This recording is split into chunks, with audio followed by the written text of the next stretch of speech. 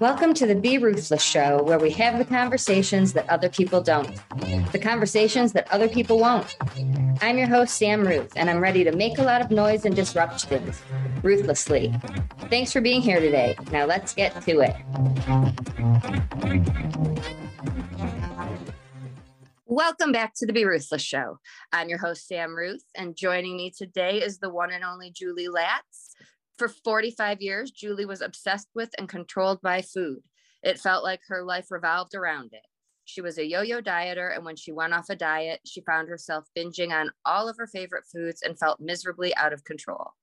In 2010, Julie created a simple yet powerful process to finally become free from food addiction, which is detailed in her book, Stop Binge Eating and Start Living Again. She coaches women worldwide on how to stop compulsive, emotional, and binge eating without dieting or deprivation. Don't we all need this? Thank you so much for being here. It's my pleasure to be here. Thanks for having me. I think, I'll just be honest. I've been sharing with the audience. It has been a rough couple of weeks for me. And it's so funny that you said emotional eating, because that's like, okay, feeling down, getting some ice cream. They go together. That is so true. We look to self-soothe when we're triggered by someone or something. It's just, certain people turn to food, others turn to shopping or alcohol or whatever it is that soothes them for the moment. But as we know, then we just feel more miserable afterwards. Yes. And then there's other times where I'm so emotional about something, I have no appetite, or I'm sensitive to things. So this is a really important topic, because I don't think it interferes for me, but there are people who can't control it and who really do struggle. And again, it's invisible and no one sees it or talks about it. Absolutely. What you just said reminded me that I think of three different types of overeaters. And it sounds like you might be the second type. The first type is what I call the nibbler. And that's someone who, like my mother-in-law, would sit in front of the TV with a bag of nuts or a bag of chips and just eat mindlessly. But then when she was done with the bag, she would get up and get on with her day. And like, it didn't really, she may have eaten more than she wished she had, but she would just kind of get on with her day. That's and then my mother. Yeah. And maybe it was that era. But anyway, a lot of people can relate to that. But then there's the emotional eater, which sounds like what you were touching on. And that's the person who's triggered by someone or something. And they feel, they had a bad day at work, or they got in a fight with their spouse, and they feel like, I have to take the edge off by turning to food. So they may sit down with a box of donuts and, feel miserable and disgusting, but they too get on with their life. Like it doesn't become a thing. But then there's people like I was for those 45 years, and maybe some of your listeners, where they are binge eaters and they are truly out of control so I would say like all binge eaters are emotional eaters, but not all emotional eaters are binge eaters. Mm-hmm. So the binge eater is really the person who, is sneaking food, hiding food from other people because they don't want people to know how much they really eat. They may cancel plans with people. I know I used to do that because I thought, well, oh gosh, I don't want to see that person because I was probably 20 pounds thinner last time I saw them. Or, so it's a person it's like they're having an affair with food. And that's what I felt like, always going out with my family, wherever we were, I was with them, in physically, but emotionally, mentally, I was like preoccupied with, when can I sneak off to the ladies' room to eat the junk food I had packed up in my purse earlier? And I can think of a friend, as you're saying that, I remember she didn't want people in her car. And the one time I was in her car, it was full of fast food bags, because she would be the one to go run out and grab errands for everyone. She was always volunteering to do the errand that no one else wanted to leave the pool to do. That's my tribe. That's exactly the sort of person. And, these people who fit into this category are generally so successful with so many things in their lives, they just can't get a handle on how to stop the out of control eating. It's like, it's maddening. Well, even someone who doesn't fit into one of these categories, I'm sure people can relate to just sitting there, like you said, with a bag of something and eating it mindlessly and not paying attention to if you're full, Like you just keep going. And my dad is another funny example, but he wouldn't have some chips. It was the full bag. Now he's a lean, green, lean man. It never was a problem, but he didn't feel well after. Right.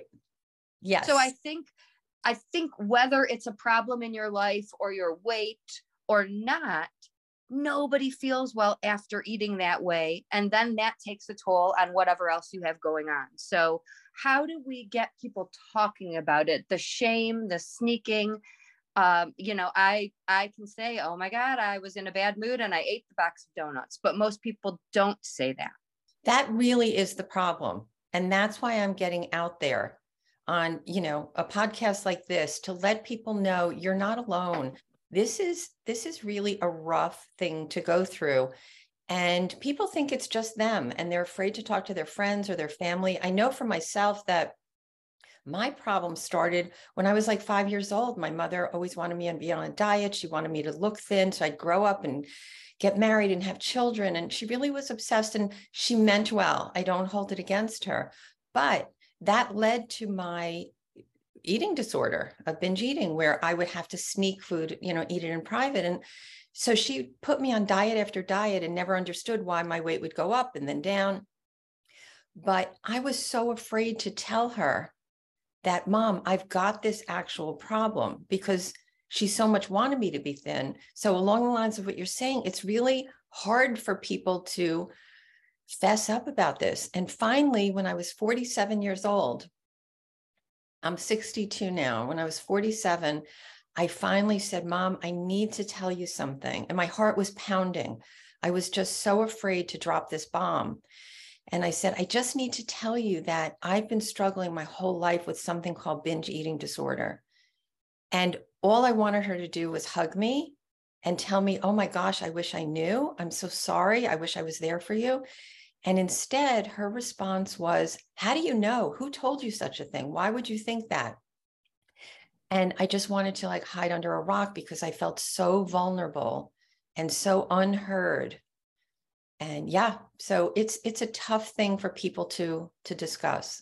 And I think we need to it's your mom. You want to have that conversation. We need to pay attention to who we're leaning on and who we have those especially the first conversations with, because there are people who will have a response that wants us to curl up in a hole. But there are other people that will say, me too. Yes. Thank you for sharing. I'm everyone's favorite person to go out with because I'm not a drinker. And so they can drink and I can drive. Yes. But it's not widely talked about. I just don't love drinking, but people who are afraid to bring up that issue, again, even just bringing it up, you never know who else in the room will join you. Absolutely. And that is exactly, as I said, why I'm here today, to let people know that I hear them. I get it. I feel like all binge eaters basically are living the same story, even though the background of the story, it doesn't mean they had the mother who wanted them to, look a certain way, but our actions are all the same. And so I really want, about the hiding food, sneaking, going from diet to diet, feeling obsessed with it, not being able, this way of living, like any other addiction, sucks the joy out of daily living. What if we see it early in kids before they would even recognize it's unhealthy? And if it's a child that's not in a family talking about dieting, what do we do when we see patterns in others to help out and not criticize or make someone feel worse? That is a really great question. That makes me think about, how would I have liked my mother to handle it when I was young? And I would like, what I would suggest is to be able to say specifically to your child, if you're noticing these kinds of behaviors, is to actually talk about it and come from a place of love and compassion and curiosity, openness, trying to get them to speak about what are they feeling, and, saying things like, things are not always as they seem. It would seem to me that you're having a rough time, like you may go from diet to diet. Tell me how I can help you. Tell me what it feels like to be living this way. There's no judgment here. I just want to help you. Like that kind of thing. If that happened to me, we would not be on this, having this conversation now. And I think if you're listening and you are thinking, is this me, or is this my sister or brother or cousin? That's all that matters. You don't need to go to a doctor and have a diagnosis. If you have an unhealthy relationship with food and it interferes in any way, then finding other people who get it and who you can have these conversations with will benefit, regardless of where you fall on that scale. Definitely. Tell me about your programs and how you've turned this into helping others, because I mean, it isn't a simple thing. I have a client I'm thinking of who changed what she ate, but she couldn't change the binging behavior, right? So she would grab broccoli instead of chocolate, but she still had the compulsion to have something for years. It wasn't an easy, I'm just going to change this. We're around food everywhere all the time. Right, which makes it very unlike any other addiction, because if it's smoking or if it's drugs or sex or porn, like you can stop those things, but obviously with eating, you can't. So here's what I found. In 2010, as you had mentioned, I woke up one morning, and this was after 45 years of the craziness that I had been living. I woke up and I was literally petrified to get into bed one more night, feeling bloated, uncomfortable, helpless, hopeless. I just couldn't take it anymore. And you could imagine over that amount of years, how many times I was fed up and tried different things. So it wasn't for a lack of trying. It's just I would go from diet to diet. I would get to the point where I was deprived from whatever the diet was, and that deprivation would lead me back to binging. So it was just a cycle, dieting, binging cycle. There was something really unusual on that day in 2010, because I knew that there was no way I could get into that bed one more night living this same way. And I said to myself, I have to figure this out today. And I didn't know what that would look like, but all I knew is I had to be happy when I got into bed. So I said to myself that day, if I need to be happy when I get into bed, that means I need to be happy after everything I eat, right? Because then by definition, I'd be happy when I get into bed. And that was my only goal. And it was out of desperation at that point. So I thought, well, what does it look like to be happy after everything I eat? I never thought about that before, because normally, like as a binge eater, you either get triggered by something or you just want to eat, whether you're hungry or not. And so you just go for it. And you know, somewhere in your mind, you'll be miserable afterwards, but yet you don't really care that much. It's not what matters. You just feel compelled to get your fix. So you go forward with it. But what I started to do is ask myself, well, what would it entail for me to be happy when this is over? So I realized that I need to figure out how I can eat my favorite foods in moderation. Like there couldn't be any foods off limits, because diet after diet, as I said before, just led me to dieting and binging and deprivation and willpower and all these things that got me nowhere. So I said, I have to say that there are no foods off limits. And that was pretty scary, because I declared to myself that I need to start eating 2 snacks a day of things I would normally binge on, because the longer I kept staying away from those trigger foods, the longer that would just ensure that I was just on a diet if I kept staying away from them. And as I keep saying, that just doesn't work. So I said, I'm going to try, 2 foods a day of things I would binge on, and I'm going to stop before just eating them.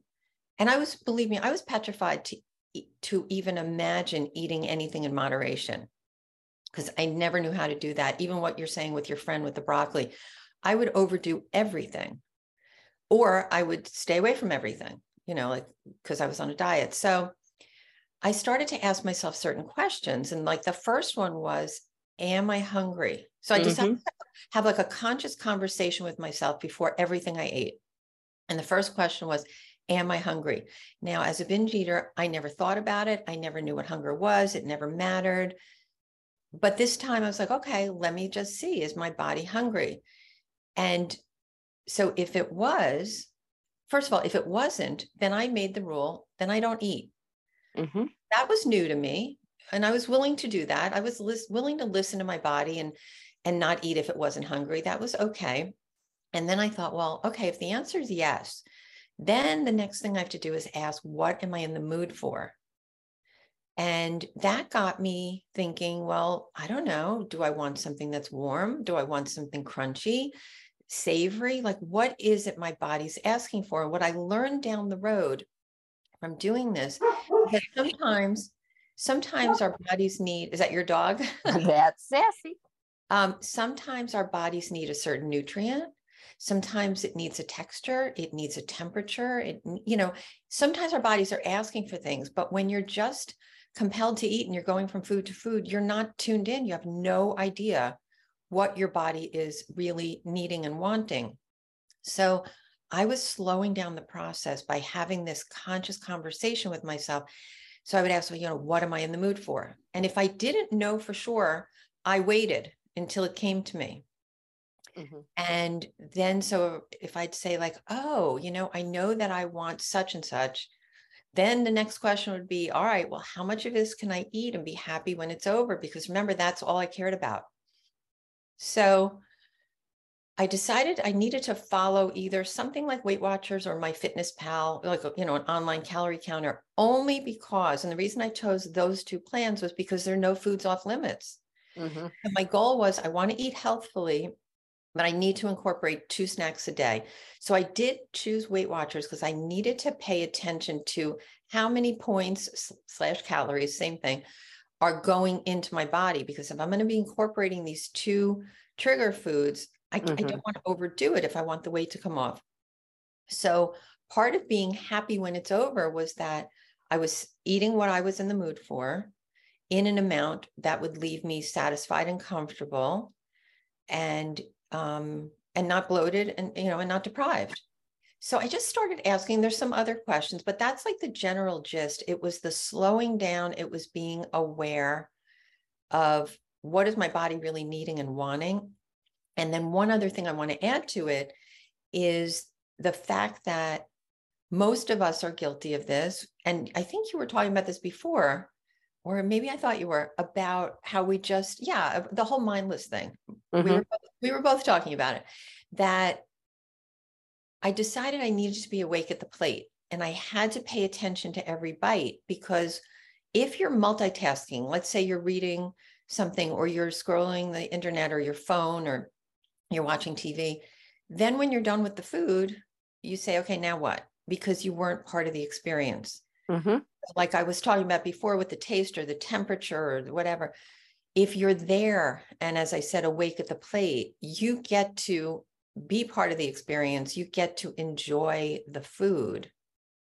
And then you don't need nearly as much of it. That's so true. There's so many people that eat, even when they're midday eating lunch at their desk and they're still working. It's absolutely not the focus, and you're paying attention to other things, and the food is the afterthought. So this, especially for people struggling, it might seem counterproductive. Like, why would I want to focus on calories? I love that you explained that, because you're adding in things you would normally avoid. And so immediately Jim, my late husband, comes to mind. He'd be saying, can I skip a snack and have pizza? Right? Like your favorite foods as a meal, and not eat the whole thing. So it is finding that balance. And you said you eat until you're satisfied. Yes. So did you need a coach or anyone helping you along the way? No, I didn't. And the reason I didn't is because of the way this whole thing came about. It came out of desperation. It came out of my tuning into myself and just creating this process that felt authentic to me, that felt real, that felt like the opposite of everything I've been doing all along. and being the opposite. That's what I was asking myself is, I need to be the opposite of a binge eater. What does that look like? Well, it's a person who doesn't give in to impulses. And everything was like, okay, so what does that imply? What does that look like? So I created this, and I can tell you in a day, by the end of the first day, my life and my relationship with food completely changed. And the reason I can tell you that that's true is because as soon as I started to incorporate these two favorite foods in moderation, so I always like to say, learning how to eat 2 cookies instead of 22, because I was no stranger to 22 cookies, boxes, bags, whatever it was. But as soon as I was able to eat 2 cookies, pay attention to every bite and enjoy it and feel satisfied, that's when I knew, well, if I can do this, why would I ever want to go back to abusing my life and my body with food? Like, why would I do it? I always thought I had to, that I had no control over it, that I was compelled to it. And I used to tell my family, I can't help myself, husband and kids, like that I can't help myself, because I needed them to understand it was kind of giving me permission for being this, poor mom, poor wifey, she just can't help it, until I figured out that was a story. It was patterns. It was habits that I created. And I undid that by just, besides the 2 cookies instead of 22, what I would do is and I call them tricks to make it stick, which is part of my program. These are the mental activities that I suggest people do throughout the day, some of which I mentioned with the certain questions. But part of it is, delaying satisfaction. So if I thought to myself, like I said before, am I hungry? If the answer is no, it was even just waiting a little bit was the opposite of the impulse, because again, it never mattered whether I was hungry or not. So I used to, early on in this, one of my go-to snacks was a small bag of baked Lay's. And so a lot of times I would find at like 10 in the morning, I was thinking, do I want to eat those potato chips now? But I stopped. Instead of the impulse of just, oh, I can have 2 snacks, I'll just have it. I would ask myself, will I be happier if I eat this now, or if I wait till after I go to the gym, or if I wait till after lunch? And just inserting that pause was life-changing, because then I could tell you that 100% of the time at 10 in the morning, I would say, no, I will be happier if I wait till after such and such. And so it was seeing myself be able to not do, engage in these impulsive behaviors. That's why it changed immediately, because I began to build trust and faith in myself that I didn't have to do what I thought I had to. Is all of this in the book, in Stop Binge Eating and Start Living Again? It is. Every single thing, every step of the way is detailed in that book. And so is that available on your website, on Amazon? It is on Amazon. I've turned it into an ebook, which is not, it is part of one of my programs. So if somebody, purchases a coaching program, they do get the book, the ebook, which is, it's the same. It's just more of a fun read, because there's, pictures. And so it's a little bit more updated, but it's basically still step by step what someone needs to do. We're human. I'm assuming that there are still days where maybe you don't have more than 2 cookies, but you eat until you're more full. Thanksgiving, times when we indulge a little bit more. How do you keep that in a healthy mindset and not let it take you back? I'm so glad you brought that up, because I absolutely run into days where I don't feel like doing the work so much. And what I tell all of my clients is this does take work every day. And I've talked a lot about the work. It's as simple as those kinds of questions. So this is not hard work. And once people learn it, like, it doesn't get harder. It's just a matter of, do you want to do this every day? Meaning, are you committed? It's almost like if you have an illness and you take medicine, if you decide like, you know what, I took my medicine all week, it's the weekend, forget it. I'm not going to, no, then you'll backslide with whatever it is. So anything that you stop doing that made you successful will lead to you not being successful anymore. So I have absolutely found over the years that, not so much in the mood, go off a little bit, go up 2 or 3 pounds. Now that's a very different person than the one who used to gain 9 pounds in 3 days from eating everything in sight. So now if I go up 2 or 3 pounds, I'm like, okay, get right back into it. And one of the things I just told the client this yesterday, that if you find that you're going a little bit off, kind of drawing outside the lines, all you need to do to get back on track, and I do this for myself, is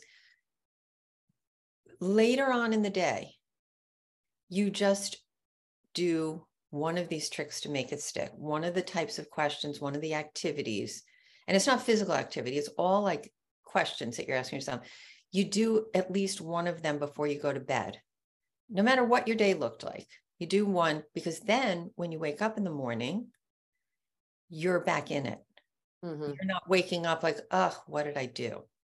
And I'm thinking of so many of my friends go on vacation and they overdo it, or they, go off of their normal routine, and they come back and they had a great trip, but they feel yucky, and getting back to the gym is harder than it was. So I love that. That's something you can do no matter what you ate, no matter how you feel. Yes, because we all know that feeling when you wake up in the morning and you have this immediate recall of like, where am I in my life? Like, where's my mindset? How am I feeling about myself? If you get like infused with this feeling of, oh my gosh, I really messed up yesterday. I don't know, your whole day, then you're behind the 8 ball, and you're really trying to like walk uphill with high heels. It's just tougher. But if you've given yourself that little bit of a like, I don't know, self-love of, I can choose to wake up happier tomorrow than I would have, then it's worth it. And I feel like I just talked about this on a recent episode. Jim, my husband, would do the same thing. There were things that were on his off list. No, pizza was obviously one. But if there was a day at 10, 11 that he had something on his list, he gave the whole day up. Mm-hmm. Right. So he had a muffin. He was, that was on his no list. Well, then he had pizza for lunch and pasta for dinner, and, everything under the sun, because he had already gone off course in his mind. And so I'm sure there are questions that you could insert throughout the day to avoid that. Absolutely. Right. Because again, it always comes back to, like, at least for me and for the people that I work with, you just want to be happy when it's over. So you may want to have pizza. That's fine. How much of it can I eat and be happy when it's over? Just asking that question may make it go from 4 slices to 1.5 or 2. Mm-hmm. Yeah. And I am a firm believer that eliminating anything 100% is part of the problem. It makes you want it more. It becomes this huge focus. And I know people are afraid, like, oh my God, if I have pizza, I'll have it every day. But it's almost the opposite effect. And you're talking about that by not withholding it and knowing it's there and you can have it, it kind of loses its power. That is so right. I'm so happy to hear you say that, because I'm living in a world, or like, let's just say a sandbox of people who talk about what I'm talking about. And the doctors and the other people in the sandbox don't play by the rules that I play by. And I'm not bashing anyone. Everything works for whoever. And I'm really not saying anything negative about their, opinions or their experiences. But my experience is, because I've heard a lot of people, doctors and everyone, say moderation kills. And again, that's their experience and whatever. But I found moderation is what gave me my life back. Yeah. And it can apply to anything. There are people who work out too much. Right. And working out is a healthy thing. If we do anything to a degree that it is, or remove anything to a degree that it's interfering and it's part of our life, then I say reevaluate. But again, I'm not knocking anyone else's approach either. There are so many who do it that way, but I personally see those people struggling and still missing those things. So now I'm kind of both. There are certain things I don't keep in the house because if I want it, I'll go get it. I know I'll eat it all. And if it's here, I don't want it on those other days. I'm not in the mood for it. Mm-hmm. And then there's other snacks I can have around and have one or two. But even just knowing those things about yourself, for me, it's health. I don't feel well if I have too much. So why have it in the house and why put myself in that position? Right. But at the same time, you don't have disordered eating. And so you have your wherewithal to be able to say that. But people who were, binge eaters, food addicts, out of control eaters, they don't care. They're not able to have that conscious conversation that you just mentioned you can have with yourself. They're on autopilot, like, up today, like you were saying about your husband, ups, today I messed up. Now I'm going to go from this place to that place and eat this and that thing. Can you now have that conversation?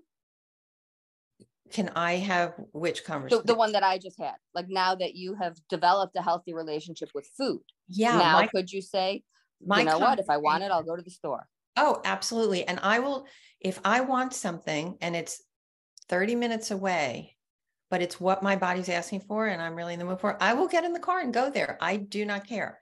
I need to give my body what it wants, but I'm no longer afraid of any food. I'm not afraid to be at a wedding. I'm not afraid of anything. I'm not afraid of getting triggered emotionally. I figured out how to stop the emotional eating part of it. That's everything. Many people afraid to go to the Christmas party, the wedding. That's huge. Yes. Yep. I figured it all out because so much of it has to do with these conscious conversations that you can actually have, even though you've never had them before. It comes down to trusting, the thought that I'm willing to try to eat 2 foods in moderation, obviously staying within calories or points or something, but being able to say there could be a different way for me, instead of I can't help myself and this is how I am and it'll always be this way. And let me just see if I can find another diet. There is another way of living.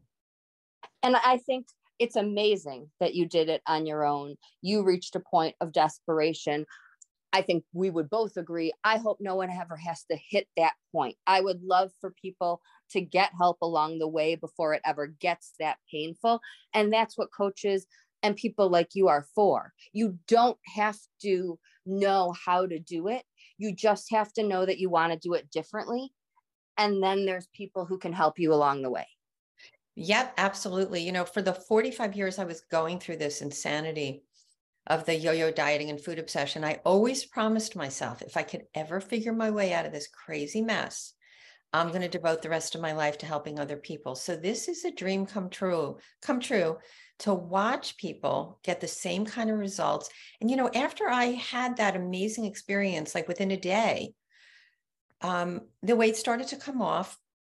And over time, I lost 90 pounds. I'm at my goal weight. I eat to live. I don't live to eat. I'm comfortable in my skin and in my clothes. But when this, it took a while to lose 90 pounds, and it wasn't a linear process. There was a little up, a little down, but knowing that I wanted to help people, I thought, well, I don't know if this process works for other humans. Like it worked incredibly well for me. So what I did is I coached 3 women for free for a month. And I spoke to each one. I taught them my process. And then I coached each woman for free for a month where we spoke every day, Monday through Friday for a month.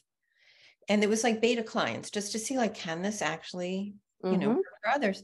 And they got the same kind of results I did. So that's when I said, I owe it to people who are struggling to get out there and tell them that hope is possible for them. And even just having the conversations, right? There are people who have food hidden because mom and dad say no food upstairs and they're not binge eating. They're just hiding their favorite Tootsie Rolls, right? But we can still have the conversations about what can we do to change the hiding, the sneaking, the unhealthy behavior connected to food. And how do people find you if they're thinking, oh my God, I need this. This is for me, but I don't think I can do it on my own. Yes. What people can do is, my website is peacefuleater.com, and I offer a free 15-minute consult, which there's a link to my calendar on I believe it's on the services page. And also on the services page, they can see what I help clients with specifically, as well as 2 programs that they can choose from based on budget, based on level, the level of support and accountability they want. And there's also on the homepage, there is a free gift, which is 10 tips to stop overeating. And I want to let people know, your listeners, that if they choose to want to purchase one of the coaching programs, that there's a promo code that they can use to get 10% off. And that promo code is Ruthless10. Love it. Anyone listening, even if you don't think you need to connect on the phone, there might be something on the website that you think would be great for you. So Ruthless10, if you forget, I'll put it in the show notes, or you can just reach out and I will remind you. I think it's important. Do you have to be in the same state? Do you work with people anywhere? I have been coaching women worldwide. Worldwide for years. So it's all basically what I do now. It used to be phone calls or, Zoom or whatever, but what I do now is I use Voxer. Are you familiar with that? So it's like a walkie-talkie, and we communicate every day, Monday through Friday. They fill me in on their wins or their challenges. And it's almost like talking in real time, because then I get their message, I respond back to them. And that's what the coaching is, because I have found with an addiction, you need daily support and accountability. So that's what I provide. Absolutely. And thank you for saying that. I am similar with my clients in that they do not have to wait until their next appointment to reach out. Life happens, and that's when they need me. And I don't want to have our relationship dictated by a schedule. So if you're listening, this is not once a week check in and talk about how you did. This is daily. I'm struggling and I'm looking at the box of donuts. Right. It's personalized, action-oriented, one-on-one daily coaching, so that people know exactly what to do every step of the way. Now, if a man is listening and doesn't know what to do, since you said women worldwide, can he contact you for a referral? Absolutely. No. I have worked with men, and I do work with men. And I just say women because 99% of the people that I work with are women. But I love men, and I welcome them with open arms. Really, anybody who feels like, I'm fed up with this, I want a way out. Yes. So absolutely. Okay. And so the system works the same way. It does. Okay. It's not different for a man versus a woman. Not at all. Love that. Peacefuleater.com. What else would you like everyone listening to know? I guess bottom line is, I just want people to know, as I said before, they're not alone, and that there is a different way that you can create a happier and healthier relationship with food. And my joy in life is to assist you in not struggling anymore, because I want you to live in the body that you want to live in and enjoy the life. Now when I go to events with my family, I'm present with them. Whereas, as I said before, I'd be thinking, when can I sneak off to the ladies' room? Now I get to enjoy life, and I want that for your listeners. Mm-hmm. Thank you so much. This is such an important conversation. If you're listening and you want to be a part of this conversation, and you don't think your family or friends will be receptive, reach out. We can start the conversation together and figure out how to take the next steps. I think it's important to find those people that will listen non-judgmentally, especially in the beginning, before you handle the critics. Yes. And you just reminded me that by all means, anybody can email me at julie@peacefuleater.com. If they don't feel like setting up a 15-minute free call, just email me. Tell me your thoughts. Tell me your issue. Ask me a question. And yes, let's get the conversation started. Thank you again so much for being so open and honest with your story and your time. Everyone listening, you can connect with Julie at peacefuleater.com or Julie at peacefuleater.com. And Stop Binge Eating and Start Living Again is available on Amazon. All of this is in the show notes. Until next time, everyone, have an amazing day and always be ruthless.